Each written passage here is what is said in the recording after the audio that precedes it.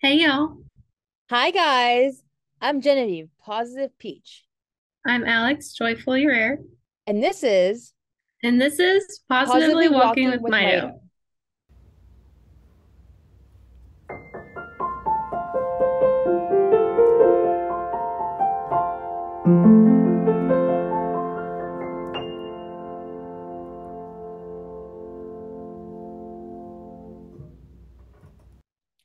Alex, tell me about your diagnostic journey. Yeah, so my entrance into the world was, a little bit interesting. My mom had HELP syndrome, which is something that in LCHAD baby pregnancies, sometimes you can um, take a step back and the mom can develop HELP syndrome. It is not in all pregnancies, though. It's just something that they have seen that can occur. And so, according to statistics, my mom was full term, second pregnancy, all good. These are not things that would put you at risk for HELPs normally and things like that. And for my limited knowledge of HELP syndrome, it's basically the curious delivery, and it is not a fun experience, and um, it is pretty serious. I've known some LCHAD moms to have gone into even a coma because of it, and they question whether or not that mom would be able to make it. And thankfully, the mom that I know who experienced this did make it, but it's something that is wild and crazy. And so my mom experienced HELP syndrome, and the cure was delivery. She was at term and ready to go. So they had an emergency C-section, and I was, a fairly healthy baby. Nothing really seemed wrong. Now we got to care for mom and help her recover from the HELPs. And at 36 hours old, this seemingly healthy baby, aka me, um, ended up having cardiac respiratory arrest. And basically, my heart stopped, not breathing. I was blue, all the things. And a nurse had to rapidly take me out of my mom's hospital room and do what they could to try and save me.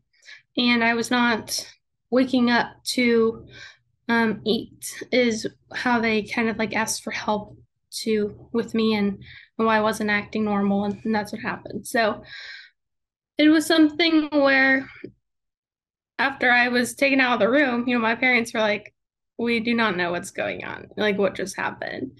And so I think a lot of my diagnosis journey reflects more my parents and the unknowns and the faith that they really had to have through that process, especially in the not knowing what's going on. So I stayed in the NICU and they ran a lot of different tests. They revived me, by the way. Just we were not aware. I'm still here, but they put me in the NICU, all these tubes, vents, all the things to like keep me going, and they just could not figure out what was going on.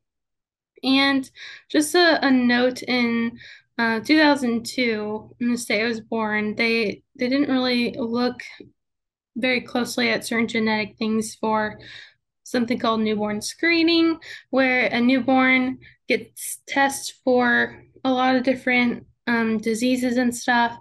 And it takes about a week or two to like get those test results back. But even if that testing was available, it wouldn't have come back in time before I had a crisis. And so this is what we call a crisis. And basically, my body was not getting what it needed, so it just kind of quit functioning.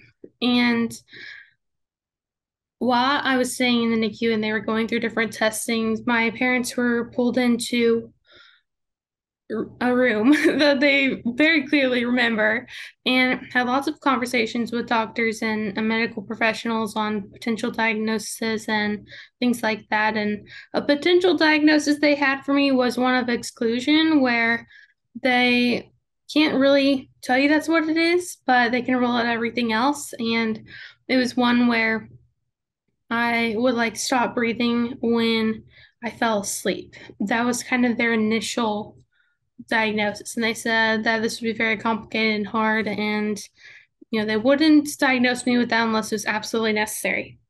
And so, my parents leave that conversation, not sure what's going on, and it's a very scary time. And one day they came to visit me in the NICU.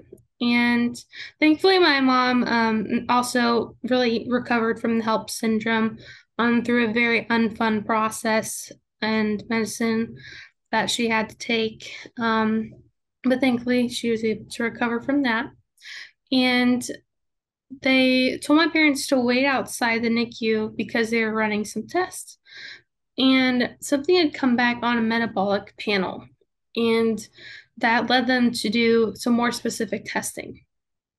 And this kind of NICU journey was this kind of like mystery that these doctors were trying to solve. And with 2002 technology, it wasn't a quick process. But they were able to send specific tests to a out of state lab that was very specific. And at my 1 week old birthday, I got a confirmed DNA diagnosis. And that was something where my parents were pulled into a room to discuss my confirmed diagnosis, but the doctor was pulling paper off the printer to explain what my diagnosis was to my parents because the doctor himself had never seen this. He had no idea what this was. He was learning at the same time my parents were. And so that's something that was very different because, in the room before they had all these professionals ready, and now it's like we don't really know what this is. It's very unknown. And so now that we have an answer, we have something to blame, but it still was leading into a unknown journey for sure. And something that's specific with LCHAD, my diagnosis, is it is in my genetic code. And so, by definition, my parents both have the recessive gene. It's basically the broken gene. And you have to have two broken genes to have the actual disorder. And so, for my sister, one parent gave a good gene and one parent gave a broken gene. So, my sister is a carrier. My parents are carriers, but none of them have the actual disorder. I got a broken gene from both parents, which means now I have both recessive and I have LCHAD because of this. So even though it was something that you can find in my genetic code and in my DNA, it does make it easier to confirm and have some concrete evidence. But if you're not looking in the right place, it can be very difficult to see and find. So it is a little complex, but at the end of the day, I know what I'm blaming for my issues, and just navigating.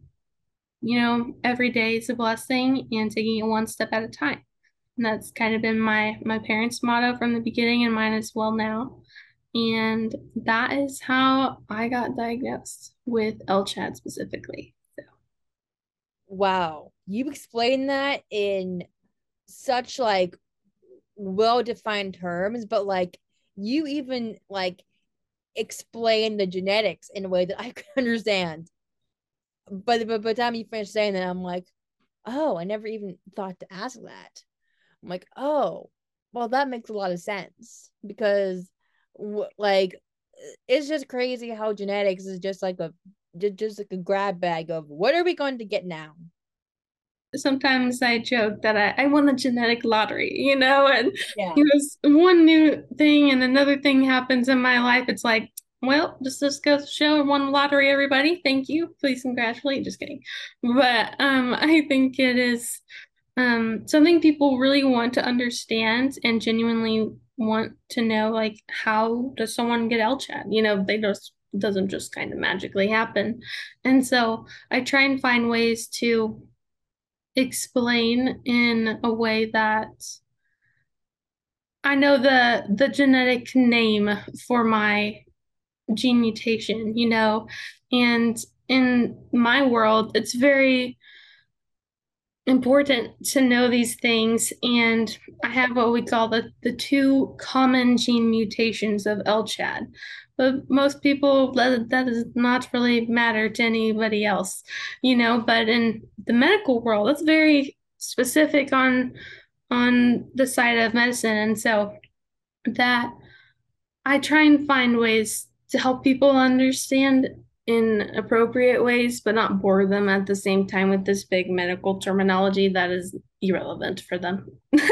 Yeah, that makes a lot of sense because when I first heard your story, it's at first I was like, there's this whole other side of mitochondrial disease that I had never even like learned about because I didn't know about LCHAD and FAODs until about 2 years ago. So I'm constantly learning while still having the condition. As with doctors, they like since mitochondrial disease, I believe, was founded in the late 1980s. So doctors are still learning about what it is. It's not regularly taught in medical school. It's not like the first day they're like, oh, and there's this thing called mitochondrial disease. You have to like major in like genetics, and then they tell you what it is. It's like the best kept secret. Yes, and I've even talked to medical professionals and students in residency as I am hospitalized in a teaching hospital in my college town. And, you know, people are brought by to my room to see somebody with a rare disease. And, I'm very open about talking to them about it and helping them learn. You never know if my story could help them understand somebody else's journey. And one resident said, "Oh yeah, I've heard of genetic metabolic disorders, whatever. Yeah, newborn screening catches these disorders, and that's how they know about them." I was like, "Well, just so you know, I was diagnosed before newborn screening was looking for my disorder." And they just kind of like had a mind blown moment. And it was like, yeah, so yeah, thankfully we have newborn screening now. It catches a lot of these um, disorders and diseases before they have a crisis event, which will hopefully allow for treatment sooner and they can have better quality of life. And there are a population of people that didn't have the benefit of newborn screening or just so severe that something happened before that. And that is my journey, and it's something that, just a different side of their knowledge to add to the bank.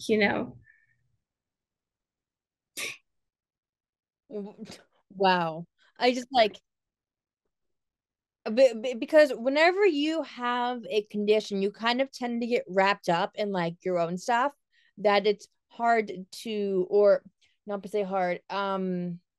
You don't always think that there are other kinds of things that you have.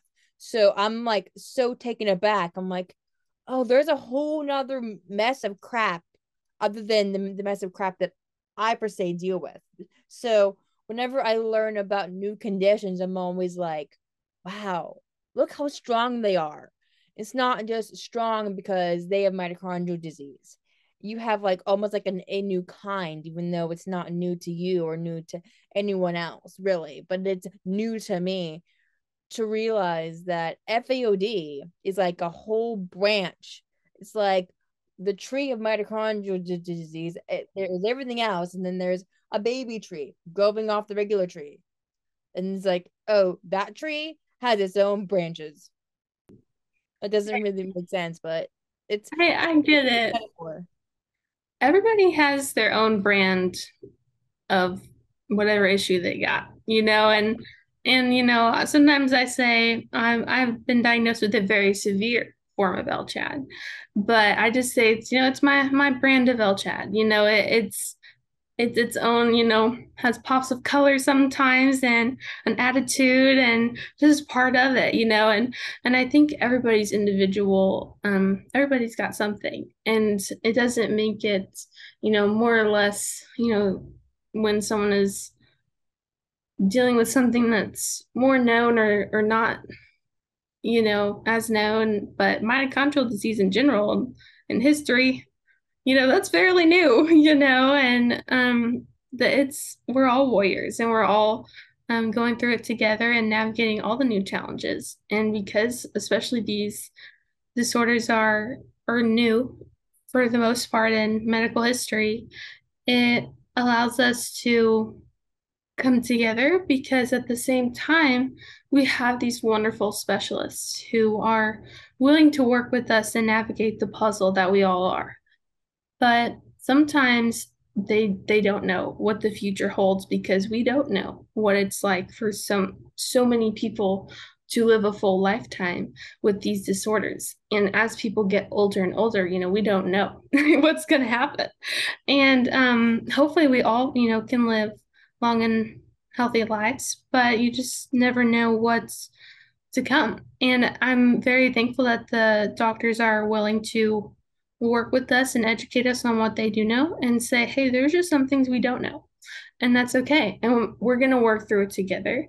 And sometimes that means we're writing what ends up in the textbooks, and I'm hearing things now that I experienced a decade ago that was so new and some, people did not know or had even heard of someone going through particular challenges with an FAOD. And now it's kind of the common knowledge of, hey, be on the lookout for this in adolescence, and I was like, that would have been a little bit good to know. But I'm happy I can help bring awareness to this particular issue and have people be prepared. Yes. You're very good at explaining this to adults and children alike. You know, it might come with some practice. I'm not sure. Maybe I have to tell it a time or two um, on a regular basis. Oh man. Okay, I want to hear about your diagnostic journey because I know it is a little bit different. Yes. So basically, I've been disabled. I've had some sort of thing holding me back since I was born. I was born with crossed eyes, legs, and arms. So immediately I was put into physical therapy. So I've been having something wrong from the jump. That's our first that's our first similarity. Um, but so I've been in physical therapy my entire life. In some way, shape, or form, I've been doing physical exercise in a gym or with a trainer in some capacity, whether it is with a trained professional, whether it's been in hospital setting, it's been all kinds. But then and so initially they diagnosed me with cerebral palsy because I fit all of the symptom markers for having cerebral palsy. And we were satisfied with that diagnosis. So and the only treatment for cerebral palsy is like physical therapy and learning how to navigate life with a damaged brain and being and walking differently. But then so a character trait or a trait of cerebral palsy is basically brain function up to a certain point, and then you don't get higher. It just kind of plateaus at a certain point. And I was getting quote unquote smarter. I don't intend for any of this to put down anyone. I'm just saying that I was not plateauing. I was increasing. And so and my ability to walk was going up, then it was plateauing, then it was going down, and like it looked like a heart monitor if you had traced my ability to walk over the years. And that's common with Mito, now that I see it in retrospect. Um, so once I was no longer matching the cerebral palsy trajectory, we kind of went back to the drawing board. At this time, I was in early high school. So um I had I had taken a break from um physical therapy because I was plateauing, but I had plateaued for about 2 or 3 years. Then we saw that my walking pattern was was becoming dysfunctional again. So we went back to physical therapy. But we were like, that's not consistent with cerebral palsy. You kind of hit a point and then you're walking the same way the rest of your life. But I was all over the place. So we went back to the drawing board, and we could see that there was something wrong with the muscles. We wanted to see at what extent. And we were like, what if there's nerve damage here? Because I also had a delayed reaction time. Whenever I did fall, I wasn't putting my hands out in front of me. I was taking it right in the face. And this was not because I had weak arms, which we had initially thought. There was a delayed reaction time of me noticing I was falling and not having the reaction time to put my hands out to stop me getting scraped knees and taking it in the face. So we were like, okay, there may be a little bit of nerve damage. So I love this story because everyone's like, what? Whenever I say this. The way that they test that you the extent of your nerve damage is to put 50 needles in both sides of your body, on both your left and your right side. And they run an electrical current through each of those needles. It kind of sounds like a horror movie. um, and they flipped the switch on the machine, and I was kind of like tingly. I was apparently supposed to be bawling my eyes out because it was supposed to be so painful. They went over to the wall and checked if the machine was plugged into the wall. And it was. And they were like, "You don't feel that?" And I'm like, it tickles. Why don't you turn it up a bit? They're like, it's all the way up. And I'm like, oh.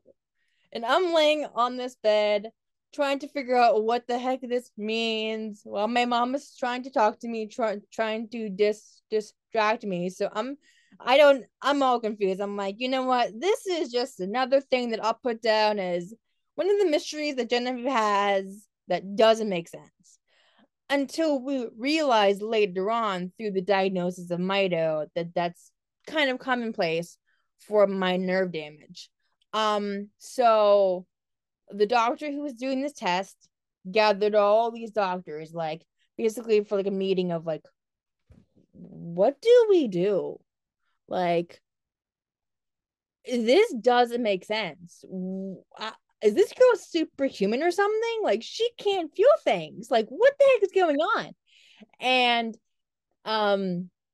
one of the doctors that was pulled into that room was my specialist, who was a geneticist at the time.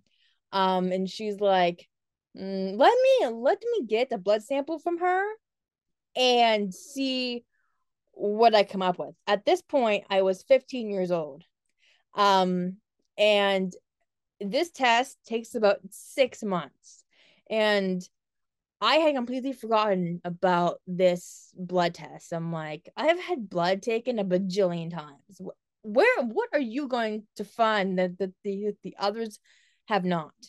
Because Mito is so rare. I had never even thought that that could be a possibility.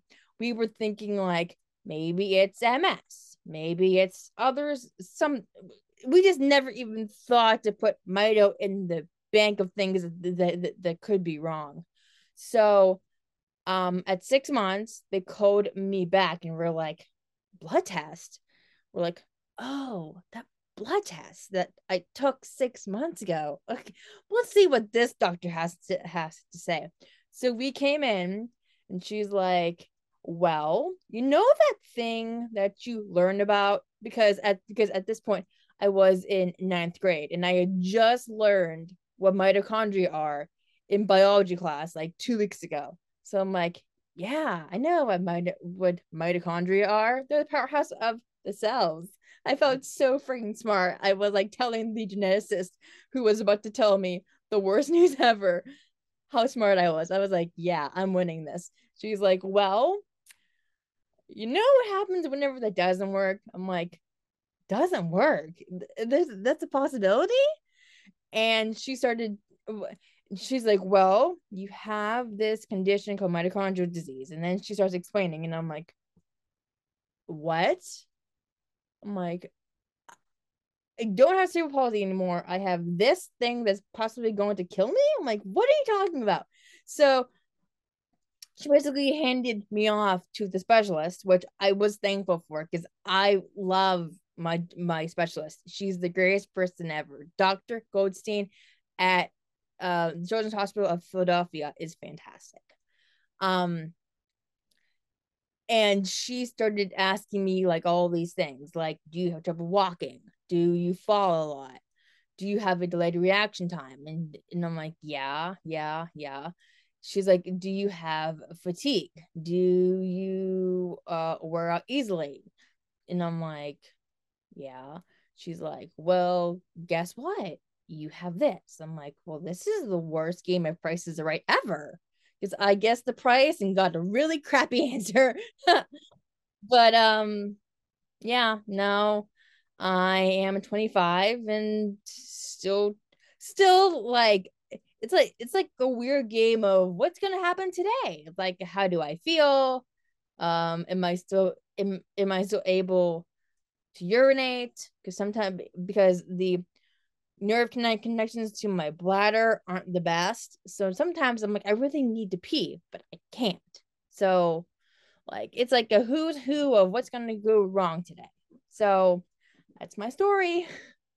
Wow. And I can, for the past 20 years, I've been able to put a name on what I'm blaming for, and to be in like ninth grade and finally be like, okay, this is it. How did you feel like going your life up until then, not knowing or blaming something else and then being like having to kind of reorient and being like, So and thank you for that great question. There were kind of two sides to what I was dealing with. Nothing was really happening in like my body. Like it was still I still had trouble walking and like but now we can kind of map the trajectory of things that might happen. But um I wish it had made things easier on a social aspect, but I was still diseased in a way. So it's not like I can be like, hey, I took this magic pill and now I am better. I was still sick, but being able to finally be have a name, I feel like I had like a dirty little secret. I'm like, guess what? Now I'm gonna die indefinitely. It's not just I'm going to die because I'm going to fall down the subway grate. Now it's I'm going to die because I fall down the subway grate and get an infection because I'm medically fragile. Like, just felt like so going to a normal high school, I felt like for like the first couple of weeks after, I'm like, I want to tell everyone here that I have this secret, but it wouldn't change anything.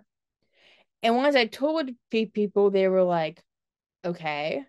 Like it wasn't quite sinking in because whenever you're 15 years old, the the world is your oyster. You can do whatever the heck you want. So it took about a year for that to sink in. I'm like, oh, like my life is no longer my own. Now Mito is my life. And that kind of sounds depressing. I've made peace with it. I am Mito is my friend as opposed to something I'm trying to figure out and battle and like take down because I have realized the best way to live with the disease that's trying to kill you is to be like, okay, you want to be moody today and have like as you say an attitude? Okay, we'll deal with the attitude, but tomorrow I hope you give me something, a little like a little something that I can hold on to for like hope. I Simple. remember, oh, sorry, you go. Well, just to say, high school was interesting. Everyone has a terrible high school story. Mine was even that much more of a crapshoot. I can relate with that. Um, for sure. High school's not my best years medically either. I remember the first time I had heard someone say that they were friends with their disease. And I was like, what? How can you be friends with your disease? And now for the most part, me and Elshad are friends.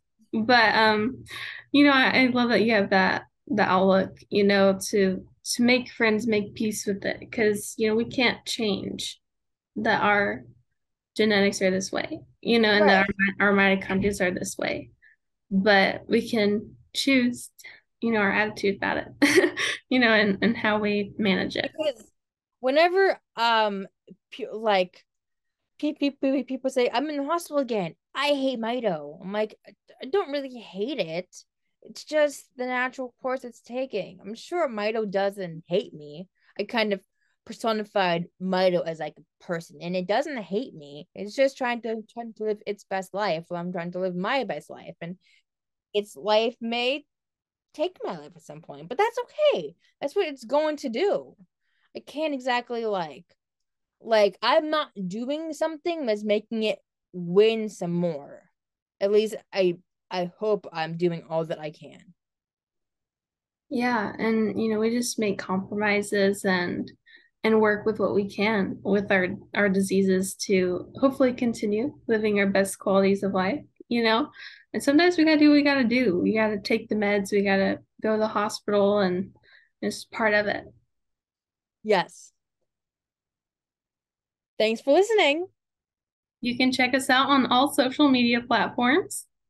And we hope you continue walking with us.